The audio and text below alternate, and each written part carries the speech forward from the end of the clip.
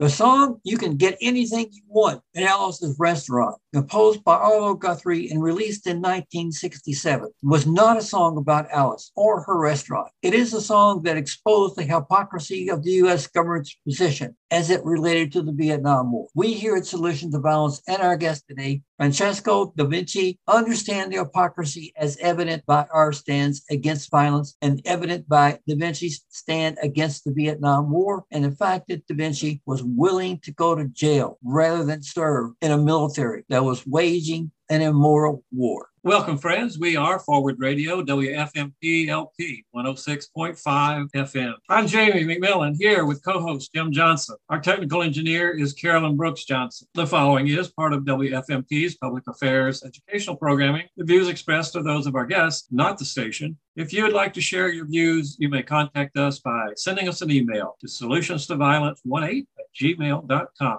We want to hear from you. If you enjoyed last week's broadcast, you know you're going to enjoy our broadcast today. Our guest today is Francesco Da Vinci, a Los Angeles-based journalist, book author, and nonviolent activist. As a conscientious objector to the Vietnam War, he was threatened with a 5-year prison term for refusing induction. After 3 years on appeal, he won his case the same year that Muhammad Ali won his case, 1971. Raised by pacifist parents, Francesco felt compelled to take a stand against the war. He also founded Nonviolent Action, NVA, in 1970, a peace campaign in San Diego, and another, the Draft Project, that reached the halls of Congress with the help of Senator George McGovern. As the Vietnam War escalated in 1960s, so did Francesco Da Vinci activism against violence. In the late 60s, Francesco participated in the March on Pentagon, Poor People's Campaign, and the March at the People's Park at San Diego. He helped organize the Veterans Moratorium. In 1968, Da Vinci filed for conscientious objector status. While his CO case was on appeal, he worked with farm workers, then founded a peace organization group in San Diego called Nonviolent Action. Today, Francesco speaks on the urgent need to counter systems of violence by developing a peace economy and building a culture of nonviolence. His suggestions for nonviolent action are aimed at both the individual and societal levels. In his talks, Francesco reminds us that we can't become immobilized in these difficult and divided times. Achieving solutions start with each of us in our own microcosm. Even simply daily acts of kindness add up. If we take that attitude, then, as Gandhi said, each of us can be the change. Francesco has published his book, I Refuse to Kill, My Path to Nonviolent Action in the 1960s. It documents his conscientious objection and honors COs throughout American history. Welcome, Francesco. Thank you. Francesco, we met last on the Solutions to Violence a little over a year ago, in August of 2020. That time you told us that you were working on a book. You have since published that book. The title, as I mentioned in your bio, is I Refuse to Kill, My Path to Nonviolent Action in the 60s. And here it is. Thank you. But I was able to work. And I've enjoyed reading it. So why did you feel you needed to write this book? Well, I was going through a major stress facing the draft and facing the war. And it was really on a personal level therapeutic for me to put everything down. I never thought it would be a book, but it was important to me to document my life in the 60s. And later I decided, with everything I went through, I wanted to honor conscientious objectors. And I found out that very few people understood what conscientious objectors were and how much they sacrificed to take their stand for nonviolence. I mean, they were slandered, they were tortured, they were sent to the worst prisons in America, and even killed sometimes. So I thought it was way overdue that we honor these people for their bravery.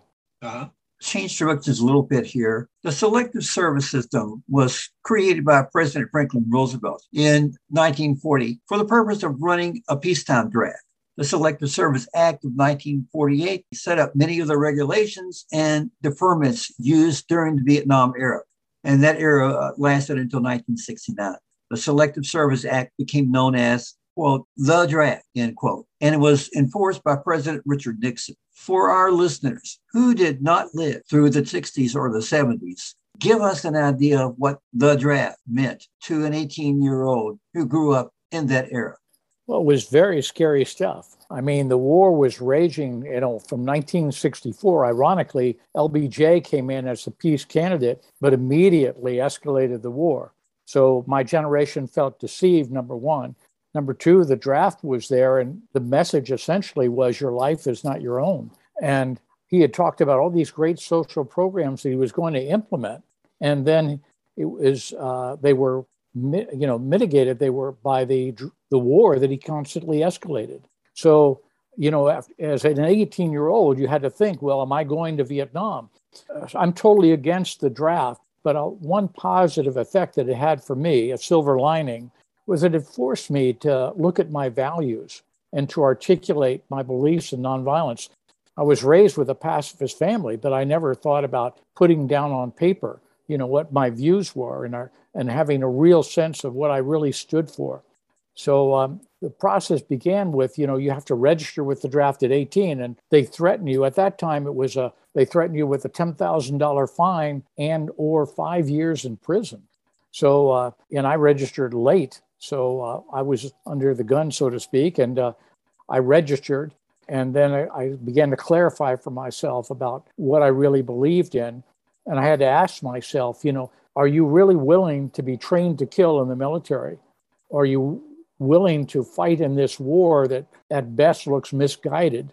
So I had been raised, there was a big conflict inside. I had turmoil because in my family, it was a pacifist family, we were taught to look at everyone in the world as essentially one family.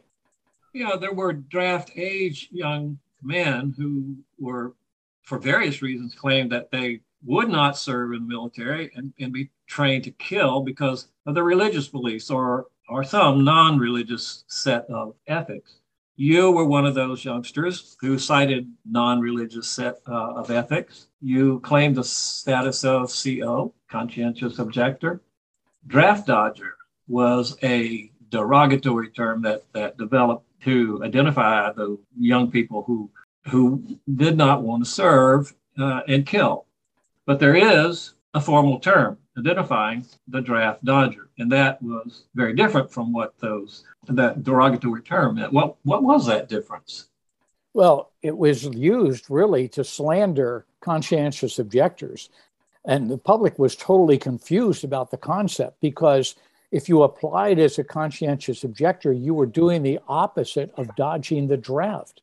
Because let's be clear, when you face the draft, you had the choice of you could go to Canada, you could fake your way out of the draft. But if you were a conscientious objector, you faced the draft head on. You had to clarify to your draft board how sincere you were about your beliefs. And if they did not recognize you at your draft board, you willingly went to prison. That's not draft dodging. So to this day, people still associate conscientious objection with draft dodging. Often people would say to me when they heard I was a CO, they would say, well, how did you get out of it? Because they think it's evading the draft, but it isn't. It's facing it straight on. And like I said, you willingly go to prison if you're not recognized. Right. What difference did that have to do with the choice that you made about the Vietnam War? Well, the thing that made it particularly difficult with me making this choice for the Vietnam War was that my philosophy that I had to relay to my draft board was non-religious but spiritual. And that was outside the box of my Virginia draft board, which, let me make a statement here about the inherent unfairness of the draft in regard to where you're geographically from. Because if you're from, a liberal politically area, say like the Bay Area of San Francisco, you have a much better chance of being recognized as a CO than you do in the South or a draft board like mine in Virginia that was strongly pro-war. So there's an inherent unfairness about where you're from. So when I had to present to my draft board that my religion was essentially spiritual but non-religious, it was so unconventional to them that they looked at it in terms of Christianity, period, and then second, the teachings of Jesus, and also how often you went to church. So if you were outside those parameters, it was very difficult. Your case was twice as hard. Right. Well, just to clarify, Jim and I are both in your same generation. We experienced a lot of that. As a matter of fact, when I went to register for the draft, the selective service, I was confronted by the lady who's in charge because she said I was late, and she threatened to to draft me right there. Oh my gosh! she had me going, but she didn't. Wow. She didn't draft. I would like to add something that was on the humorous note with this. You know, if you did belong to an organized religion, like I said, you had a better chance of being recognized. So my parents didn't want to see me to go to prison, and they wanted me to manipulate my way out of the draft or go to Canada. Like my girlfriend felt the same way. But my dad would constantly, he said, you know, you've got an Italian last name, Francesco da Vinci. You know, everybody's going to assume you're a Catholic. So why don't you temporarily become Catholic? But I didn't do it. But anyhow, that's what we were faced with. Yeah. So the other causes or options for potential draftees to obtain a deferment and classification as a CO. What are some of those other options? Well, you had student deferment. There were a lot of people that wanted to ride out the draft with a student deferment, keep delaying. And then at 26, you're no longer eligible for the draft. But again, this is another example of how COs take a strong stand. If you apply as a CO, my draft board even said to me when I had the interview, which is more like an interrogation, they said, aren't you taking the easy way out as a CO? You know, there's nothing harder than going through the Alice in Wonderland process of CO. So, you know, when I stated all my beliefs and I said, I'm giving up my student deferment to make this stand, Richard Dreyfuss, the actor, did the same thing. He was a conscientious objector as well. And when Richard and I applied as COs while going to college, it's like tearing your student deferment in half, you know, and tearing it up and throwing it away because you're risking prison. So students deferment was another one. I've got to tell you this story that is a true story with my brother, because the options were, you know, you could stall the draft board, and many of the lawyers, they were dedicated, they volunteered for free, and they didn't want to see these young men going to prison, going to war that they didn't believe in. And so they would give free draft counseling. They would help sometimes for people to stall. That's not conscientious objection, of course, but they would help many people. And some people, like my brother, they would fake their way out. And my brother pretended to be psychotic for the draft board. And we were at a restaurant, and my brother announces to me, he says, why don't you be sensible and do what I do, because I'm going to get a psychiatric. And I said, you're kidding. He said, no, I've got this down. And in the middle of the restaurant, he stands up and he tilts his head sideways and he starts switching his eyes and he turns in a slow circle. And now everybody in the restaurant is staring at him. And, you know, it was like an Academy Award performance. And he did get his deferment that way. But, you know, it was, that was my brother. And that was the way he and a lot of other not COs, but people faked their way out. But the COs took the stand and were direct with their draft board on their philosophy of nonviolence, even at the risk of prison. Well, what was the process for applying and being approved as a CO? Well, you had to state your beliefs, which is very hard. You know, a lot of us carry our beliefs inside, but if we were asked to articulate verbally or to put them down on paper, it's not an easy thing to do. And an amusing thing about the old CO form in Virginia and the early ones, 150 form it was called, was the draft boards made it in black and white. And the lead question was like, do you believe in God? Yes or no? You know, they oversimplify these complex things because they saw things in black and white. So it wasn't easy. And the other thing you would do is you would get letters of support from people that knew you to attest the sincerity of your beliefs. And the other thing was they would ask you like influences, whether your parents were an influence or what your role models were. And in my case, you know, in Virginia, they wanted to hear the likes of Robert E. Lee. But in my case, it was Gandhi and Einstein and Cesar Chavez and Dr. King. And none of these people went over big with my Virginia draft board. So again, that made the case difficult. But those were the kinds of things you had to do to be recognized as a CO. And one thing I learned, if somebody really disagreed with you, but they said they recognized you were sincere, like my best buddy served in the Navy in Vietnam, he knew how sincere I was. And he wrote a letter of support. And of course, that's usually more helpful because the draft board sees that even though this person disagrees with you, obviously you're sincere about your beliefs. Okay, so let's bring this back into the 21st century, this discussion here. The military draft was briefly considered by some as support for the U.S. war in Iraq and Afghanistan. The draft seems to have been dropped from consideration, at least for the current military engagements. What do you think of efforts to bring back the draft? And why do you think it's failed to gain any traction in Congress, at least at this point? Well, in my view, the draft was wrong in the past. The draft is wrong in the present, and it's wrong in the future. We need to abolish it, in my view, because it's basically a system of involuntary servitude. And that's clearly undemocratic and un-American. You know, we stand for individual freedom, and the draft is the opposite.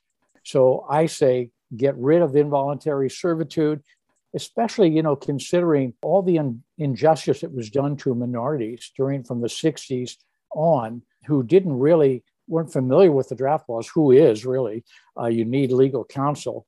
But especially minorities, they were used way beyond proportion in the front lines of Vietnam. They were drafted. They didn't know their rights. And, you know, here's a sad and tragic fact, but in Vietnam, the deaths that happened, 61% of those killed in Vietnam were under the age of 21. And, you know, to think about the draft forcing people to be trained to kill when it was against their basic beliefs, were to fight in a misguided war like Vietnam. You know, it's a national tragedy. So hopefully, you know, we need to learn from that and not to try to reform the draft. The best thing we can do with the draft is to abolish it once and for all, in my view. Yeah, but Francesco, you know, there are some liberals, in fact, who claim maybe we should bring the draft back because when there is a draft here in this country, people are much more aware of the war that's going on and much more likely to oppose that war. And that'll bring people out into the streets, and there will be demonstrations, and the demonstrations may lead to, like eventually happened in Vietnam, stopping the war. Yes, I'm glad you brought that up because that's an excellent point. And as a peace activist in the 60s, I heard this argument many times. And my counter was, you know, I don't think we should be willing to sacrifice lives for the sake of politicizing people. So my feeling is, you know, recognize that it's inherently taking lives, unnecessary lives, and that's why we should abolish the draft. You know, it's means and ends again. You know, some people say like, okay, if it helps the cause and a bigger picture, bring back the draft, but the cost of that is people are drafted against their will and they end up dying in a war that they don't believe in. So for my own position is don't use the draft to politicize people. Okay. But now we see the success of the Me Too movement and other women's rights campaign for equal rights, women who have won the right to serve in the military with equal opportunities for advancement, specialties training, and more. As any male recruit, combat jobs and training is not excluded for women.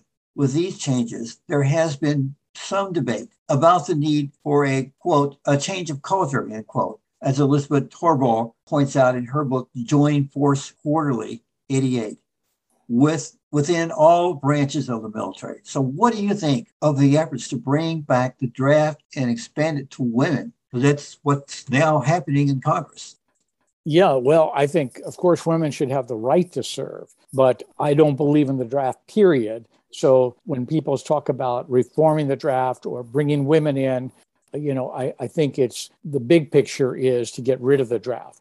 But of course, we still have a long way to go for women's rights in general, not just in terms of the military, but equal opportunity. We're still, you know, we've got a long way to go. And I don't support the draft as a modified draft.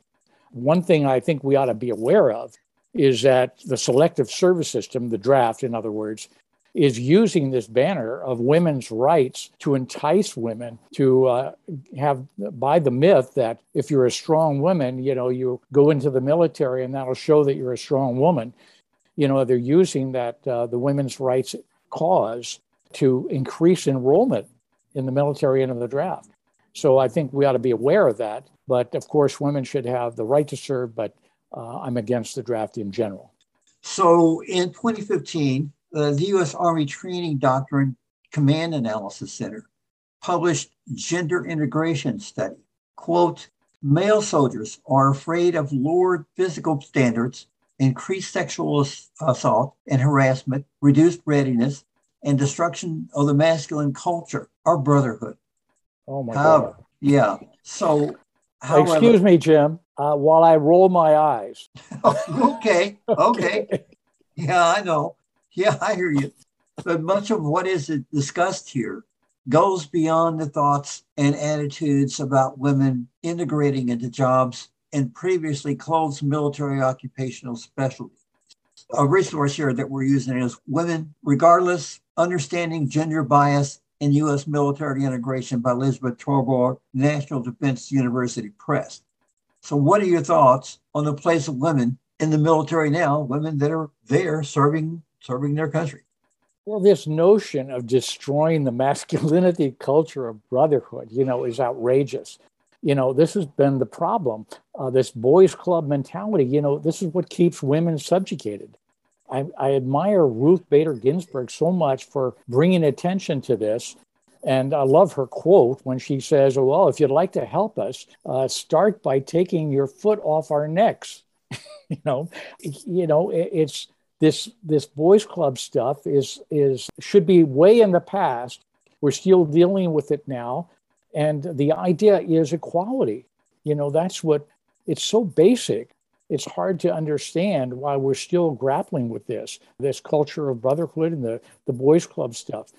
Let it go. It was a mistake in the past. It's a mistake now. So let's progress. It took as long as 1920 before women even had the right to vote. So let's move on. And this reminds me, of the kind of stuff that the COs have gone through, with the image stuff about not being manly enough, as a CO was painted as weak and cowardly and sissy, and the military was painted as super macho. And this is all myth stuff, so let's move past it and look at brothers and sisters as equals. Yeah. What point did you select nonviolence as a cause in your life? Well, the draft certainly was a big wake-up call for me. In the beginning, I went from total bystander. I was raised in a wealthy family. I was oblivious to social issues. I was raised in a segregated neighborhood. I don't think I ever saw one Black in my high school in 4 years in Virginia. So the draft was like a wake-up call for me to start thinking about these issues, social justice and the draft and war, the larger issues. And, the civil rights and the peace movement. I looked at them a little bit like, these people are making trouble in the beginning. And then I saw all this made sense. And I started to study nonviolence. So I would say the draft was a big wake-up call. And it made me realize that, what have I been doing to help? Nothing. And if you're silent, you're really complicit with the problems. Another factor was when you asked about nonviolence coming in and my change, Vietnam was the first war that was widely televised. And it brought the horrors of the war right into our living rooms, right? And so, it was no longer just the PR glorification of war. There were the horrors, you saw children that were napalmed, et cetera. And then another influence for me personally was Dr. King and Muhammad Ali.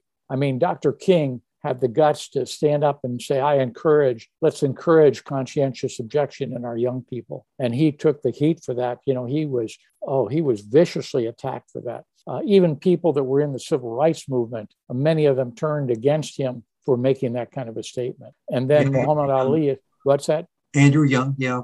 Yeah, Andrew Young. Director in NAACP. Exactly. And Muhammad Ali in 1967, when he refused induction in Houston, look at the hate that he experienced. They took away his heavyweight title that he earned, this crazy. And he made that tremendous sacrifice. He faced a 5-year prison term. and he stayed with it. Those two individuals, brave individuals, were role models for me, and they influenced me. And, one big thing, we have to realize when people take those kind of stands, those are the people that make saying no to war honorable. And that's what we need, more of a culture today that says saying no to war can be honorable.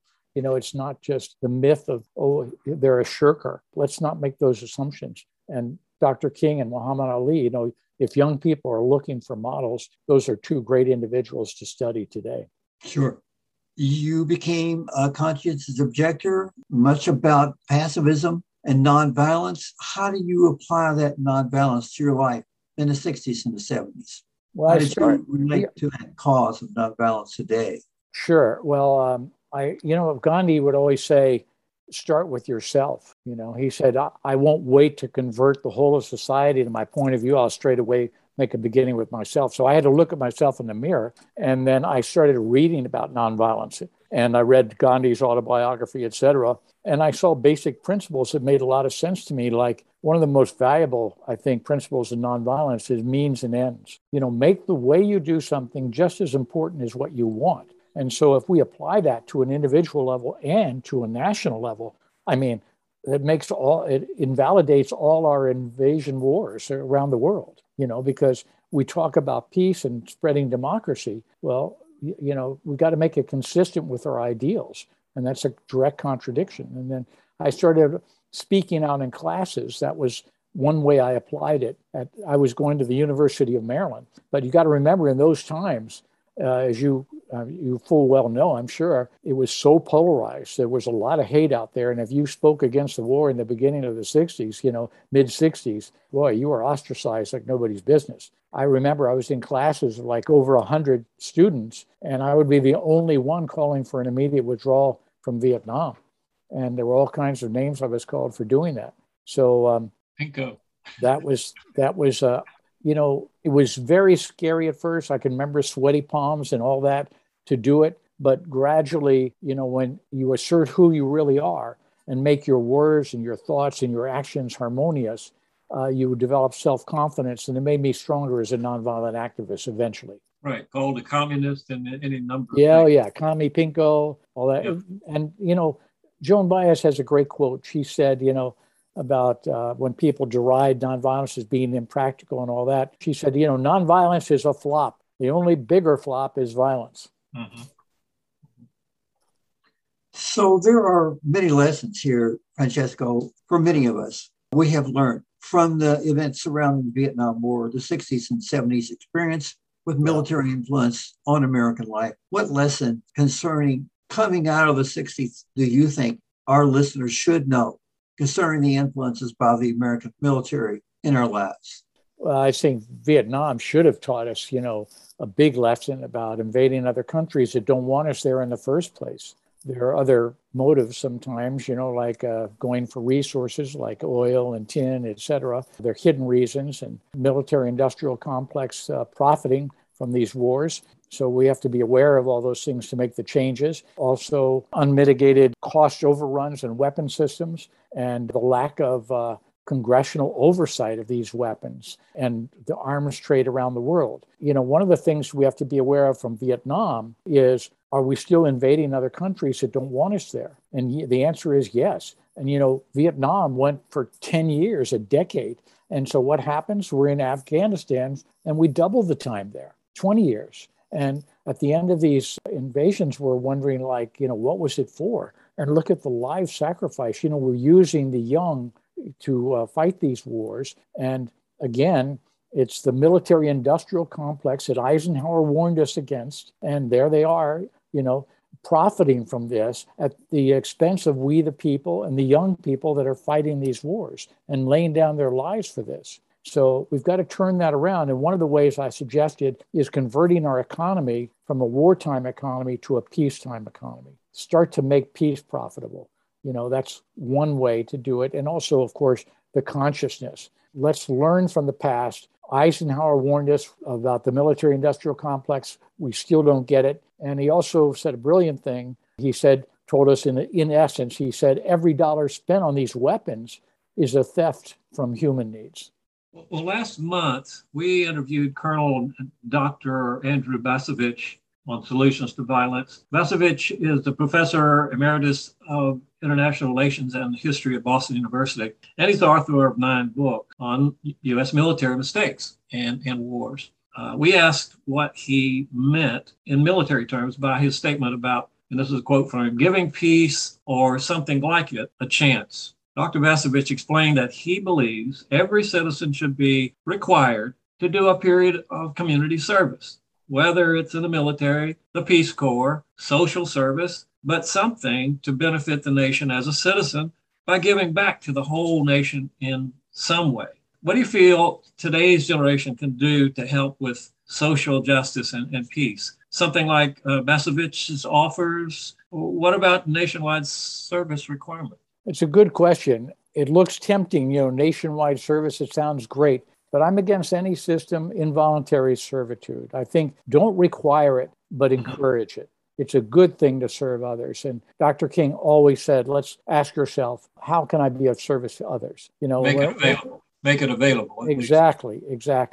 And, when we give, we get. So let's promote the altruism for sure, but don't require it. And by the way, I think people ought to note that the Peace Corps from the time of President John F. Kennedy is still going. And there's another alternative venue to be of service.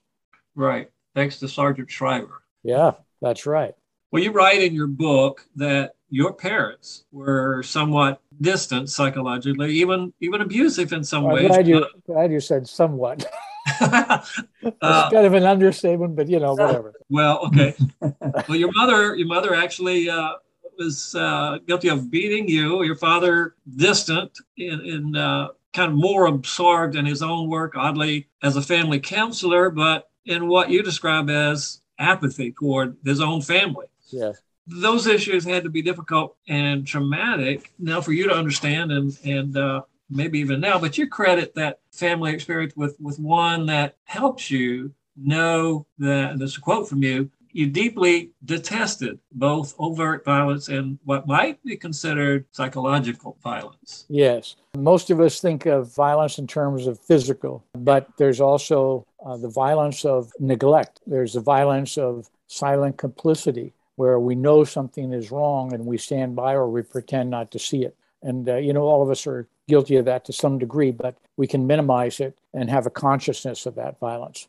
And I went from bystander to activist. But in my own family situation, when I was beaten by my mother and neglected by my dad, how you react to it is an important thing. There are a lot of people, your listeners out there, they may have be in a troubled home or they came from that kind of background. And you can stay stuck and make a victim of yourself and relive it over and over. It's going to come back to you, definitely. It's going to haunt you, but you can move on from it. And, there's a phrase that helped me, and maybe this will help somebody else listening out there. It's called inspirational dissatisfaction. So what it means is you're hit by something that's really hard, but you don't let it stop you. And you let it inspire you to go that much further and you work that much harder. And then you appreciate everything that much more when you get moved past it.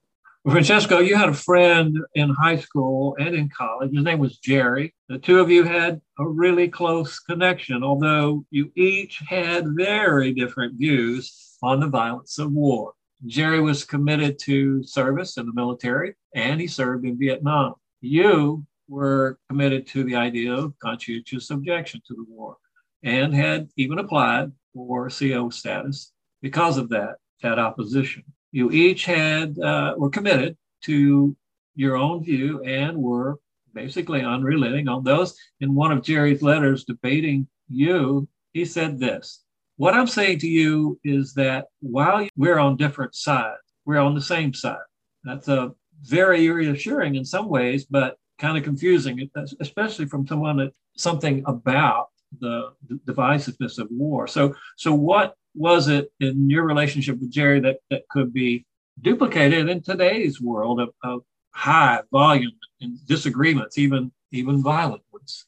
Well, excellent question, because today we're so divided. And like in the 60s, it was very polarized, and we need to come together again. America needs to come together again. We're all aware of our differences, right? But right. Like Jerry and I felt like was symbolic because we never let our political differences get in the way of our friendship because it was based on mutual respect.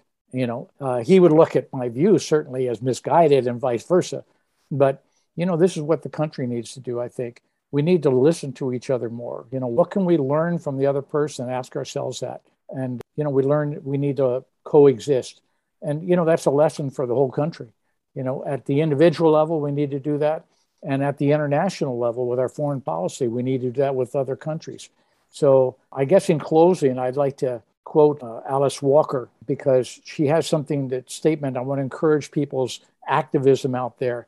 Don't give up. A lot of people feel it's hopeless now, and they've given up hope with nonviolence and just in general about us coming together again. But I think we can do it if we have the strong enough will. And Alice Walker said, you can do something, you can make a difference. And the most common way people give up their power is by thinking that they don't have any. So let's, show kindness in our daily lives. And then that creates, it builds, it has a ripple effect. So I'm hoping that each of us and, America can get back together and we'll all do our best to create ripples of hope out there. Francesco, we unfortunately are at the end of our time with you and our listeners. Would you share any final thoughts with us? Yes, I would say let's not give up hope. Let's come together again, show kindness in our daily lives. Everybody can do something. It doesn't have to be the big picture. In our microcosm, we can all show kindness and respect to each other and listen to each other. And I guess if you don't mind, I do have a website. Is it okay if I mention it? Sure. It's called IRefusetoKill.com, and I welcome any comments from people on that website. I had another question I wanted to get in. Yeah. There are those who just as soon forget about the Vietnam War and the Vietnam era, whitewash that period in U.S. history, as evidenced by millions of civilians now sporting military camouflage and celebrating the U.S. military at every opportunity. The U.S. mainline media no longer discusses the Vietnam War. But in the late 60s and early 70s, the U.S. military had come under heavy scrutiny because the Vietnam War had turned into a mega disaster for both the U.S. military, those American soldiers who gave their last measure, and for the 1.3 million Vietnamese citizens who lost their lives as a result of the war. Many want to forget about the Vietnam War because the war and America's first military defeat does not fit into the narrative that is American exceptionalism. But there are lessons to be learned here, lessons that are applicable to conflicts now being waged by the U.S. military. So how do you apply those lessons from Vietnam, the conflicts now being waged in Afghanistan, Iraq, Syria, Yemen, other places as well? There's got to be more accountability. And each of us as a citizen has got to speak to it. And also the Congress has to do a heck of a lot more. These wars have been waged by presidents bypassing Congress with deception. Sometimes the Congress finds out about what the president's been taking for military action a year later. This is outrageous in a democracy. So we have to speak to it. And all of us have to, like I said, do what we can in our own microcosm. And getting to the control of the public view. You brought up about the bypassing of the lessons of Vietnam and the debacle that it was, and all the unnecessary loss of life with Americans. And I'm glad you mentioned the Asians too. 58,000 Americans, 1.3 million Asians killed. If you don't feel that pain, if you know somebody who's lost somebody, they can bring it home. But that distortion, that's something the press has got to speak to, and we've got to demand more accountability. I experienced it as a peace activist. I mean, you look at back now on the 60s and the propaganda that was put out to dismiss all the progressive changes that came out of the 60s and the activism of the civil rights and the peace movement. That was a huge distortion. And today, we're still fighting for the recognition of all those progressive changes. I mean, it was the second American Revolution, really. You're talking about, civil rights, social justice, gay rights, environment, an Earth Day, lowering the voting age to 18, et cetera, et cetera. And the first time a young generation has stopped a war. This all should be acknowledged. So we've got a long way to go. And, the truth is not necessarily out there in the media. The media is oftentimes very negative mindset. So we've got to get past that, stay positive within ourselves. Gandhi used to say, the governments hide the hearts of one people from another people. So keep the faith and assert your beliefs. And we're all in this together. Remember this, we're all in this together. We're essentially one family everywhere. So, ladies and gentlemen, we're out of time. Our conversation has been with author and journalist Francesco Da Vinci. We want to thank Francesco Da Vinci for joining us here on Solutions to Violence as we explore more solutions to violence. Thank you. We want to thank you, our radio audience as well, for joining us on WFMP Radio. Folks, you can listen to Solutions to Violence live stream by visiting us at forwardradio.org and choosing Listen Live Now. Our program airs on Mondays at 5 p.m., Tuesdays at 8 a.m., and Wednesdays at 6 a.m. This program featuring author and journalist Francesco Da Vinci will be placed in our archives December 1st. To listen via our archives, visit us at forwardradio.org, choose Program Archives, and scroll down to the Solutions to Violence program that features author and journalist Francesco Da Vinci. If you'd like to share your thoughts about our discussion with Francesco Da Vinci, you can reach us at the following email, solutionstoviolence18@gmail.com. I'm Jim Johnson. My co-host is Jamie McMillan, and our technical engineer is Carolyn Brooks Johnson. Until next time, please keep the peace in your own personal way and help others do the same. Arlo Guthrie, and released in 1967, was not a song about Alice or her restaurant. It is a song that exposed the hypocrisy of the U.S. government's position as it related to the Vietnam War. We here at Solutions to Violence and our guest today, Francesco Da Vinci, understand the hypocrisy as evident by our stance against violence and evident by Da Vinci's stand against the Vietnam War, and the fact that Da Vinci was willing to go to jail rather than serve in a military that was waging an immoral war. Welcome, friends. We are Forward Radio, WFMP LP 106.5 FM. I'm Jamie McMillan here with co-host Jim Johnson. Our technical engineer is Carolyn Brooks Johnson. The following is part of WFMP's public affairs educational programming. The views expressed are those of our guests, not the station. If you would like to share your views, you may contact us by sending us an email to solutionstoviolence18@gmail.com. We want to hear from you. If you enjoyed last week's broadcast, you know you're going to enjoy our broadcast today. Our guest today is Francesco Da Vinci, a Los Angeles-based journalist, book author, and nonviolent activist. As a conscientious objector to the Vietnam War, he was threatened with a 5-year prison term for refusing induction. After 3 years on appeal, he won his case the same year that Muhammad Ali won his case, 1971. Raised by pacifist parents, Francesco felt compelled to take a stand against the war. He also founded Nonviolent Action, NVA, in 1970, a peace campaign in San Diego, and another, the Draft Project, that reached the halls of Congress with the help of Senator George McGovern. As the Vietnam War escalated in 1960s, so did Francesco Da Vinci activism against violence. In the late 60s, Francesco participated in the March on Pentagon, Poor People's Campaign, and the March at the People's Park at San Diego. He helped organize the Veterans Moratorium. In 1968, Da Vinci filed for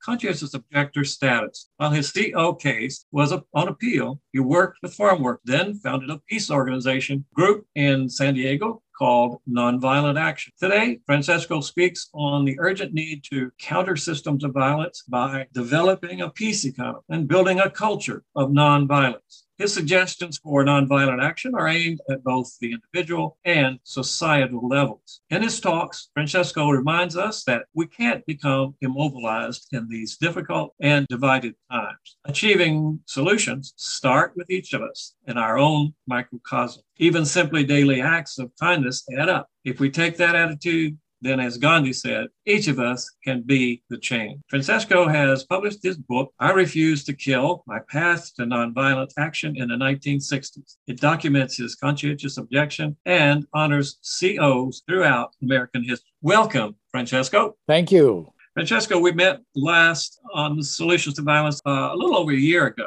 in August of 2020. That time you told us that you were working on a book. You have since published that book. The title, as I mentioned in your bio, is I Refuse to Kill, My Path to Nonviolent Action in the 60s. And here it is. Thank you. That I was able to work.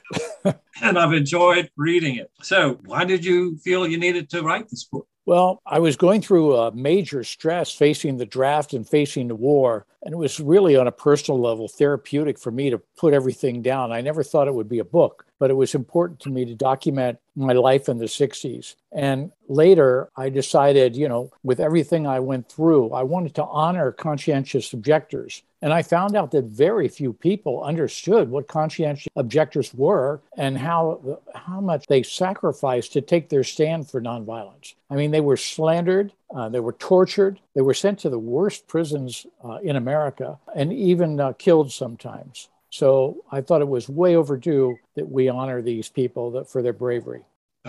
Change directions a little bit here. The Selective Service System was created by President Franklin Roosevelt in 1940 for the purpose of running a peacetime draft. The Selective Service Act of 1948 set up many of the regulations and deferments used during the Vietnam era. And that era lasted until 1969. The Selective Service Act became known as, quote, the draft, end quote, and it was enforced by President Richard Nixon. For our listeners who did not live through the 60s or the 70s, give us an idea of what the draft meant to an 18-year-old who grew up in that era.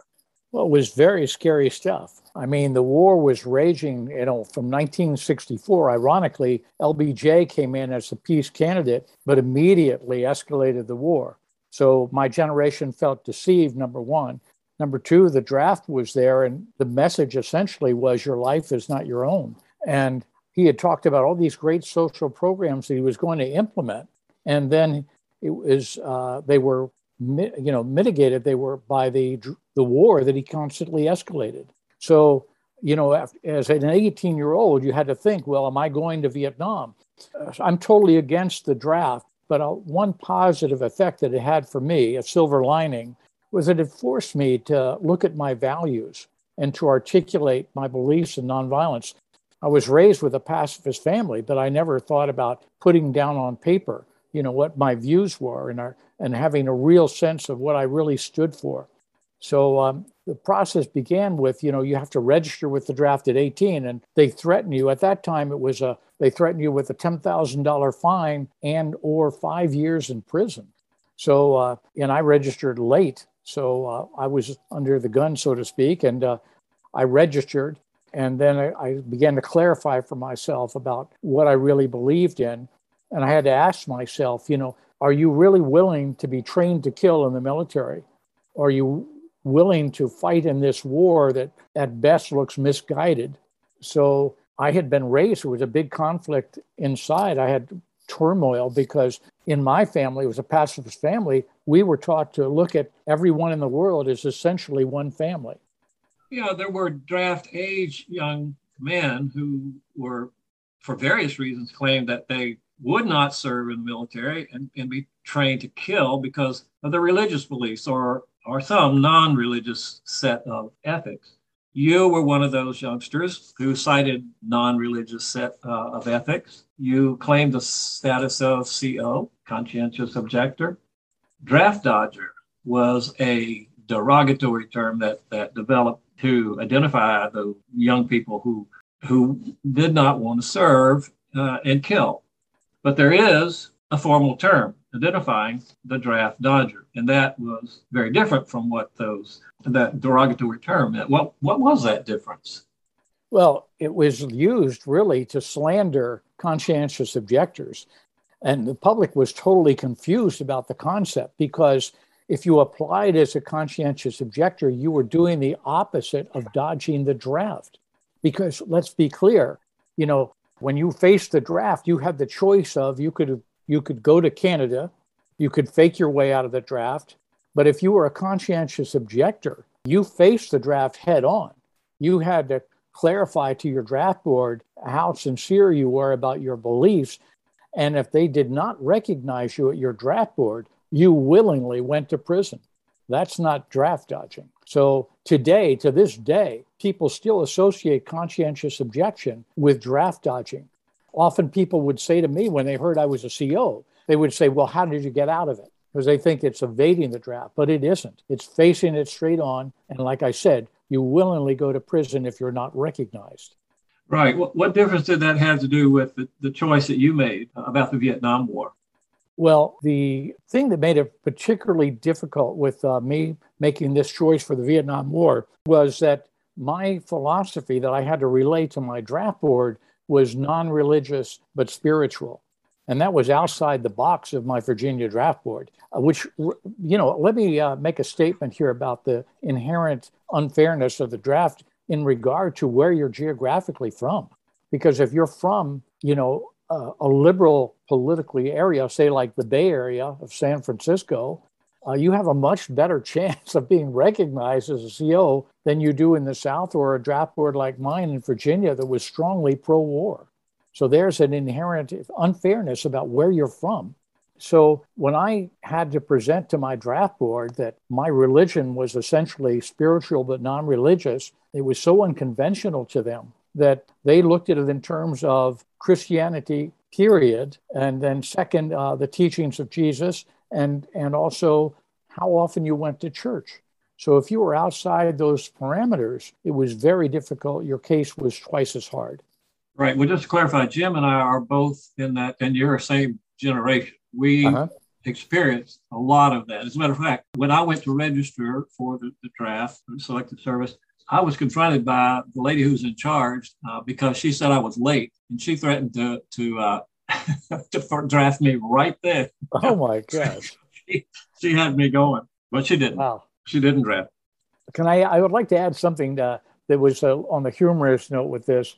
If you did belong to an organized religion, like I said, you had a better chance of being recognized.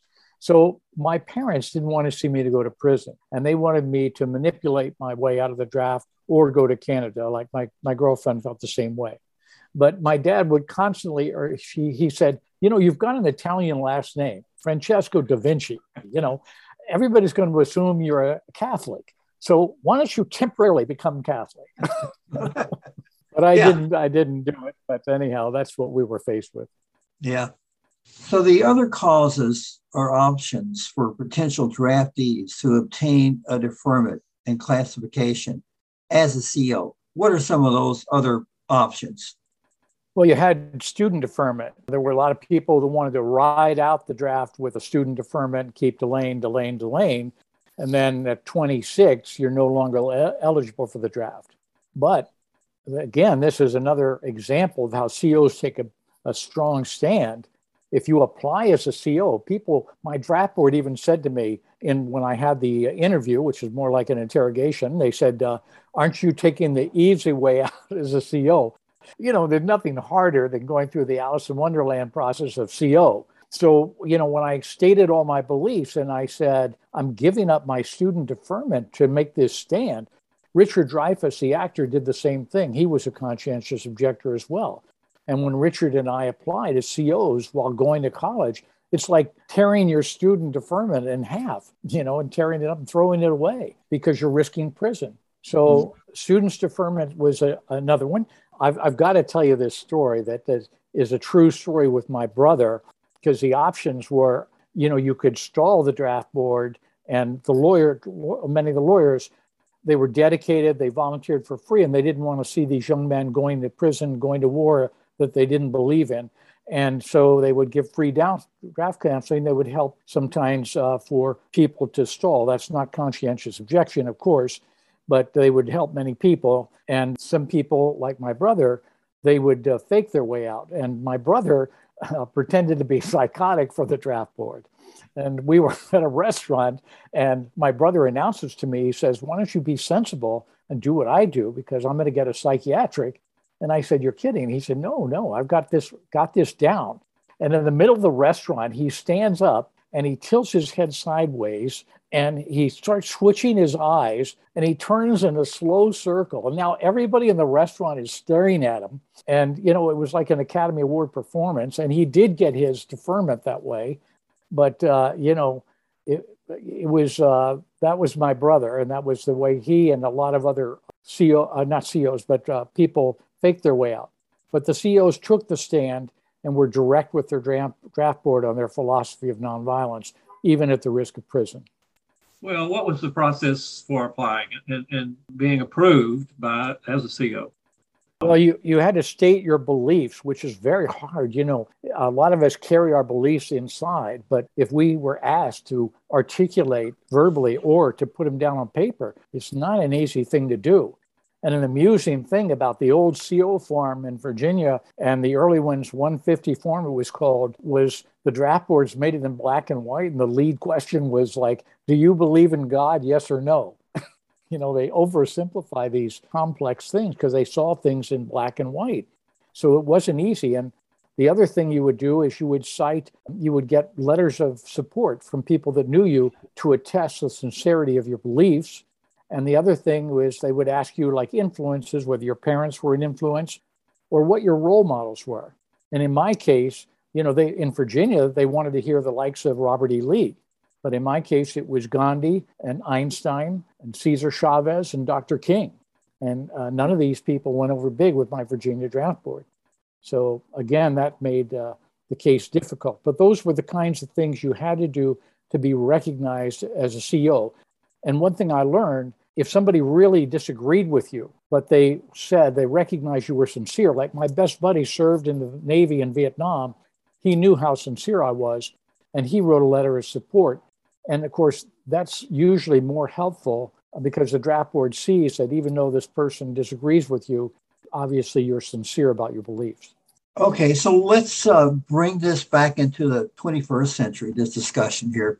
Since the military draft was briefly considered by some as support for the U.S. war in Iraq and Afghanistan, the draft seems to have been dropped from consideration, at least for the current military engagements.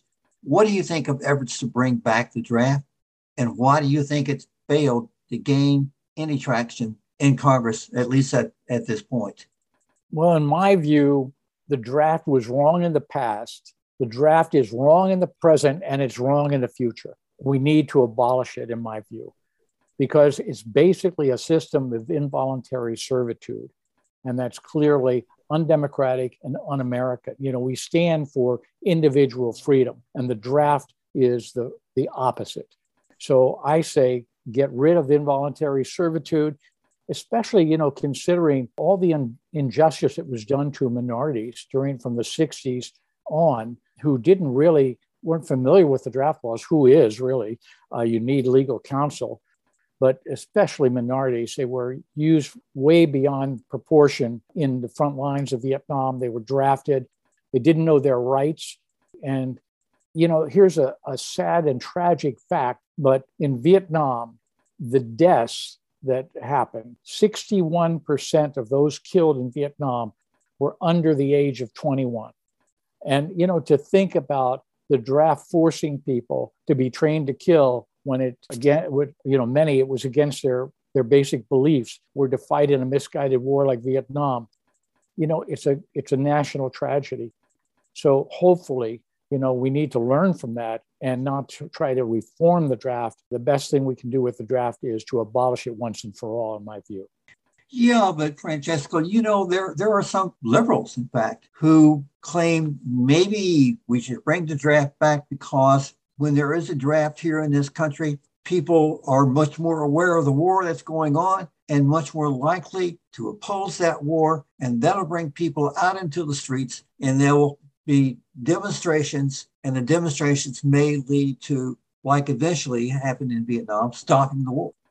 Yes, I'm glad you brought that up because that's an excellent point.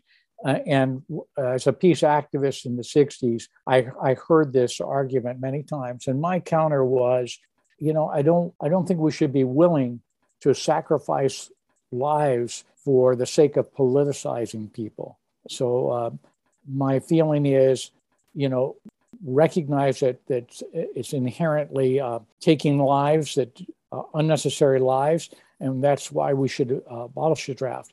You know, it's means and ends again. You know, some people say like, okay, if it helps the cause and a bigger picture, bring back the draft. But the cost of that is people are drafted against their will and they end up dying in a war that they don't believe in. So for my own position is don't use the draft to politicize people. Okay, okay. But now we see the success of the Me Too movement and other women's rights campaign for equal rights, women who have won the right to serve in the military with equal opportunities for advancement, specialties training, and, and more. As any male recruit, combat jobs and training is not excluded for women. With these changes, there has been some debate about the need for a quote, a change of culture, end quote, as Elizabeth Torborg points out in her book, Joint Force Quarterly 88, within all branches of the military. So what do you think of the efforts to bring back the draft and expand it to women? That's what's now happening in Congress. Yeah, well, I think, of course, women should have the right to serve, but I don't believe in the draft, period. So when people talk about reforming the draft or bringing women in, I think it's the big picture is to get rid of the draft. But of course, we still have a long way to go for women's rights in general, not just in terms of the military, but equal opportunity. We're still, we've got a long way to go. And I don't support the draft as a modified draft. One thing I think we ought to be aware of is that the selective service system, the draft, in other words, is using this banner of women's rights to entice women to buy the myth that if you're a strong woman, you go into the military and that'll show that you're a strong woman. They're using that the women's rights cause to increase enrollment in the military and in the draft. So I think we ought to be aware of that. But of course, women should have the right to serve, but I'm against the draft in general. So in 2015, the U.S. Army Training Doctrine Command Analysis Center published Gender Integration Study. Quote, male soldiers are afraid of lowered physical standards, increased sexual assault and harassment, reduced readiness, and destruction of the masculine culture, our brotherhood. Oh my God. Yeah. So, excuse me, Jim, while I roll my eyes. Okay. Yeah, I know. Yeah, I hear you. But much of what is discussed here goes beyond the thoughts and attitudes about women integrating into jobs in previously closed military occupational specialties. A resource here that we're using is Women Regardless, Understanding Gender Bias in U.S. Military Integration by Elizabeth Torborg, National Defense University Press. So what are your thoughts on the place of women in the military now, women that are there serving their country? Well, this notion of destroying the masculinity culture of brotherhood, is outrageous. This has been the problem. This boys' club mentality, this is what keeps women subjugated. I admire Ruth Bader Ginsburg so much for bringing attention to this. And I love her quote when she says, well, if you'd like to help us, start by taking your foot off our necks. It's this boys club stuff should be way in the past. We're still dealing with it now.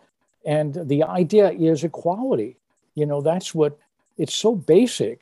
It's hard to understand why we're still grappling with this culture of brotherhood and the boys club stuff. Let it go. It was a mistake in the past. It's a mistake now. So let's progress. It took as long as 1920 before women even had the right to vote.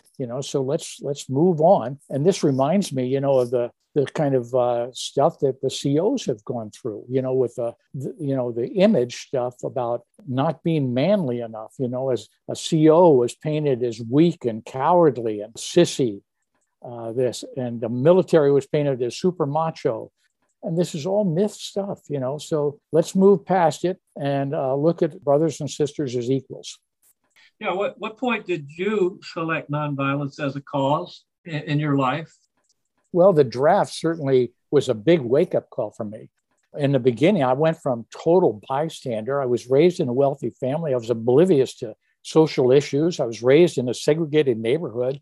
I don't think I ever saw one Black in my high school in 4 years in Virginia. So the draft was like a wake-up call for me to start thinking about these issues, social justice and the draft and war, the larger issues.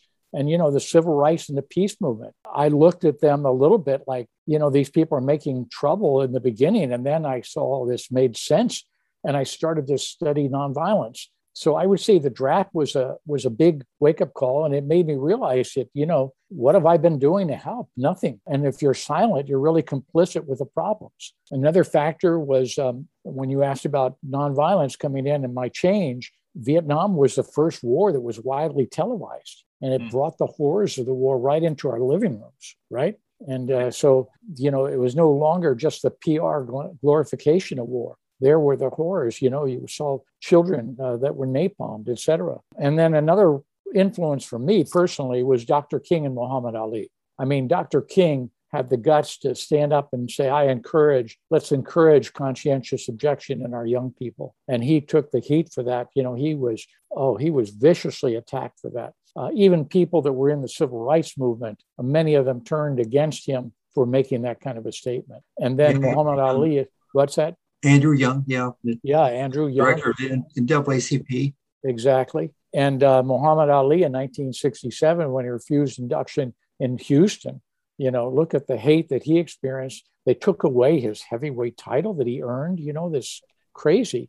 And he made that tremendous sacrifice. He faced a 5-year prison term and he stayed with it. Those two individuals, brave individuals, were role models for me and they influenced me. And, one big thing, we have to realize when people take those kind of stands, those are the people that make saying no to war honorable. And that's what we need, more of a culture today that says saying no to war can be honorable.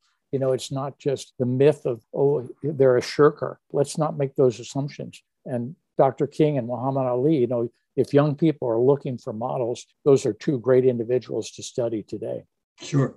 You became a conscientious objector, much about pacifism and nonviolence. How do you apply that nonviolence to your life in the 60s and the 70s? Well, How did you relate to that cause of nonviolence today? Sure. Well, Gandhi would always say, start with yourself. He said, I won't wait to convert the whole of society to my point of view. I'll straight away make a beginning with myself. So I had to look at myself in the mirror. And then I started reading about nonviolence. And I read Gandhi's autobiography, et cetera. And I saw basic principles that made a lot of sense to me. Like one of the most valuable, I think, principles in nonviolence is means and ends. Make the way you do something just as important as what you want. And so if we apply that to an individual level and to a national level, it invalidates all our invasion wars around the world, because we talk about peace and spreading democracy. Well, we got to make it consistent with our ideals. And that's a direct contradiction. And then I started speaking out in classes. That was one way I applied it. I was going to the University of Maryland. But you got to remember in those times, as you full well know, I'm sure, it was so polarized. There was a lot of hate out there. And if you spoke against the war in the beginning of the 60s, mid 60s, boy, you were ostracized like nobody's business. I remember I was in classes of like over 100 students, and I would be the only one calling for an immediate withdrawal from Vietnam. And there were all kinds of names I was called for doing that. So Pinko. that was it was very scary at first. I can remember sweaty palms and all that to do it. But gradually, when you assert who you really are and make your words and your thoughts and your actions harmonious, you develop self-confidence. And it made me stronger as a nonviolent activist eventually. Right. Called a communist and any number of things. Yeah, commie, pinko, all that. Yep. And, Joan Baez has a great quote. She said, about when people deride nonviolence as being impractical and all that. She said, nonviolence is a flop. The only bigger flop is violence. Mm-hmm. So there are many lessons here, Francesco, for many of us. We have learned from the events surrounding the Vietnam War, the 60s and 70s experience with military influence on American life. What lesson concerning coming out of the 60s do you think our listeners should know concerning the influences by the American military in our lives? Well, I think Vietnam should have taught us, a big lesson about invading other countries that don't want us there in the first place.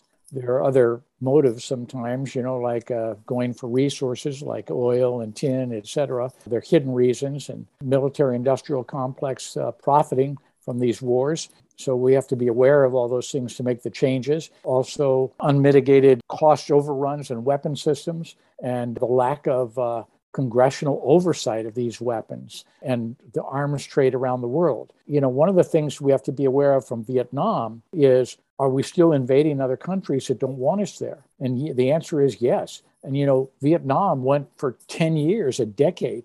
And so what happens? We're in Afghanistan and we double the time there, 20 years. And at the end of these invasions, we're wondering, what was it for? And look at the life sacrifice. We're using the young to fight these wars. And again, it's the military industrial complex that Eisenhower warned us against. And there they are, profiting from this at the expense of we the people and the young people that are fighting these wars and laying down their lives for this. So we've got to turn that around. And one of the ways I suggested is converting our economy from a wartime economy to a peacetime economy. Start to make peace profitable.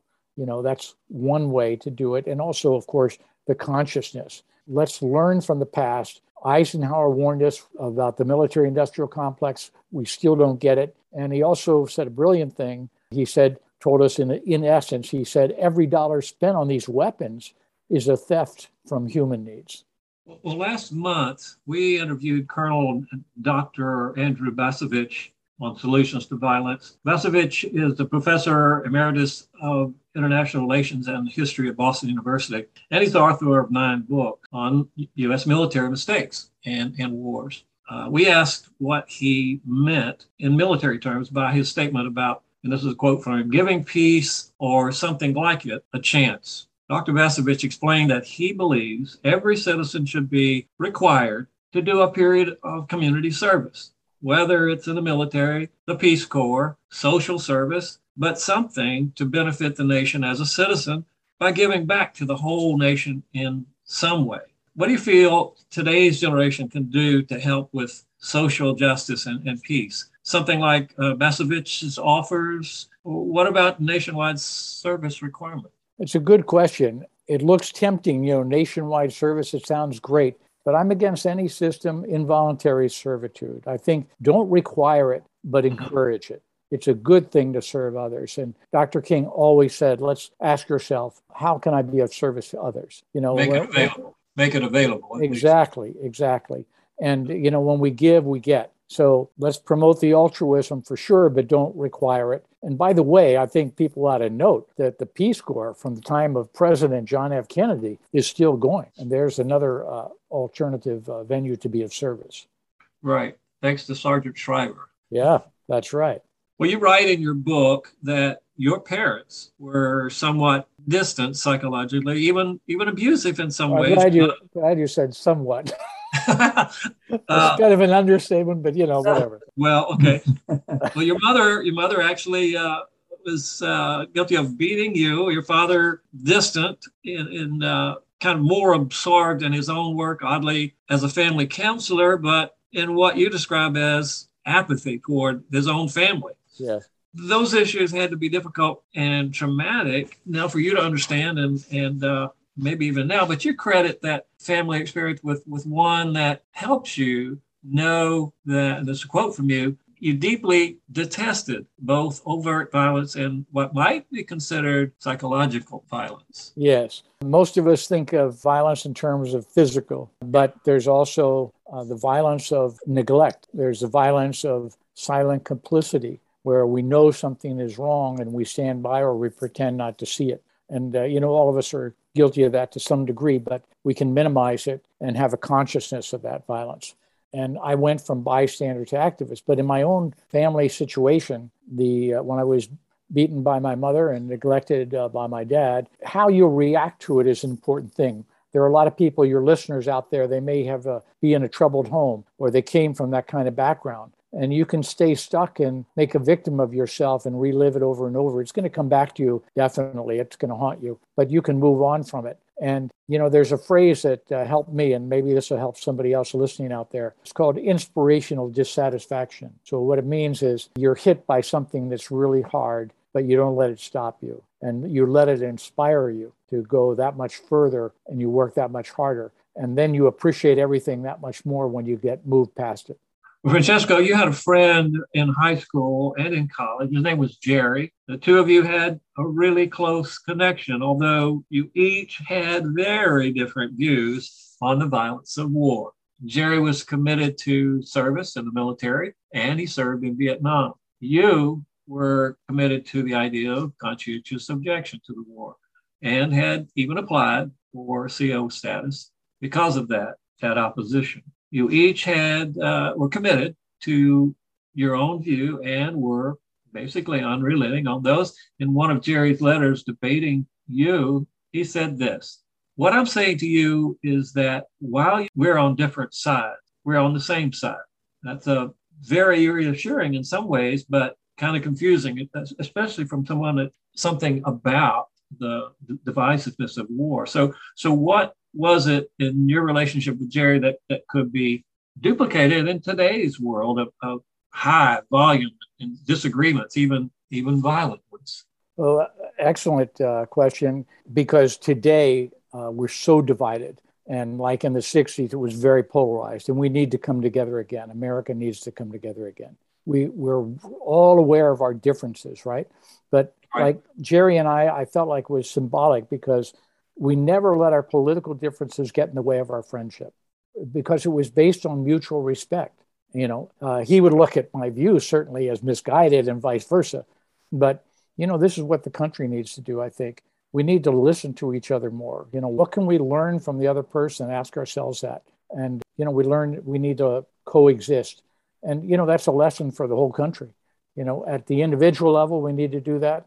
And at the international level with our foreign policy, we need to do that with other countries. So I guess in closing, I'd like to quote Alice Walker, because she has statement. I want to encourage people's activism out there.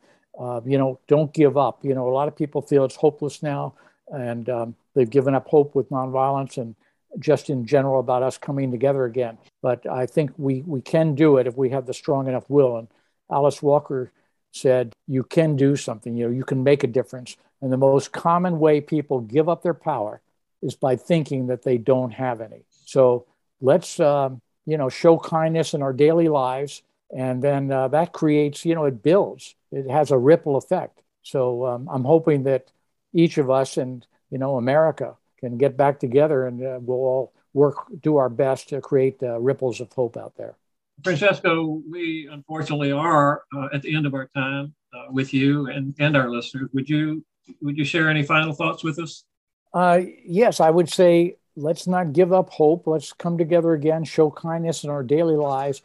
Everybody can do something. It doesn't have to be the big picture. In our microcosm, we can all show kindness and respect to each other and listen to each other. And I guess if you don't mind, I do have a website. Is it okay if I mention it?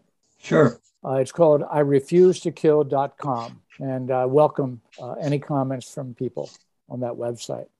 I had another question I wanted to get in. Yeah. There are those who just as soon forget about the Vietnam War and the Vietnam era, whitewash that period from U.S. history, as evidenced by millions of civilians now sporting military camouflage and celebrating the U.S. military at every opportunity. The U.S. mainline media no longer discusses the Vietnam War. But in the late 60s and early 70s, the U.S. military had come under heavy scrutiny because the Vietnam War had turned into a mega disaster for both the U.S. military, those American soldiers who gave their last measure, and for the 1.3 million Vietnamese citizens who lost their lives as a result of the war. Many want to forget about the Vietnam War because the war and America's first military defeat does not fit into the narrative that is American exceptionalism. But there are lessons to be learned here, lessons that are applicable to conflicts now being waged by the U.S. military. So how do you apply those lessons from Vietnam, the conflicts now being waged in Afghanistan, Iraq, Syria, Yemen, other places as well? There's got to be more accountability. And each of us as a citizen has got to speak to it. And also the Congress has to do a heck of a lot more. These wars have been waged by presidents bypassing Congress with deception action.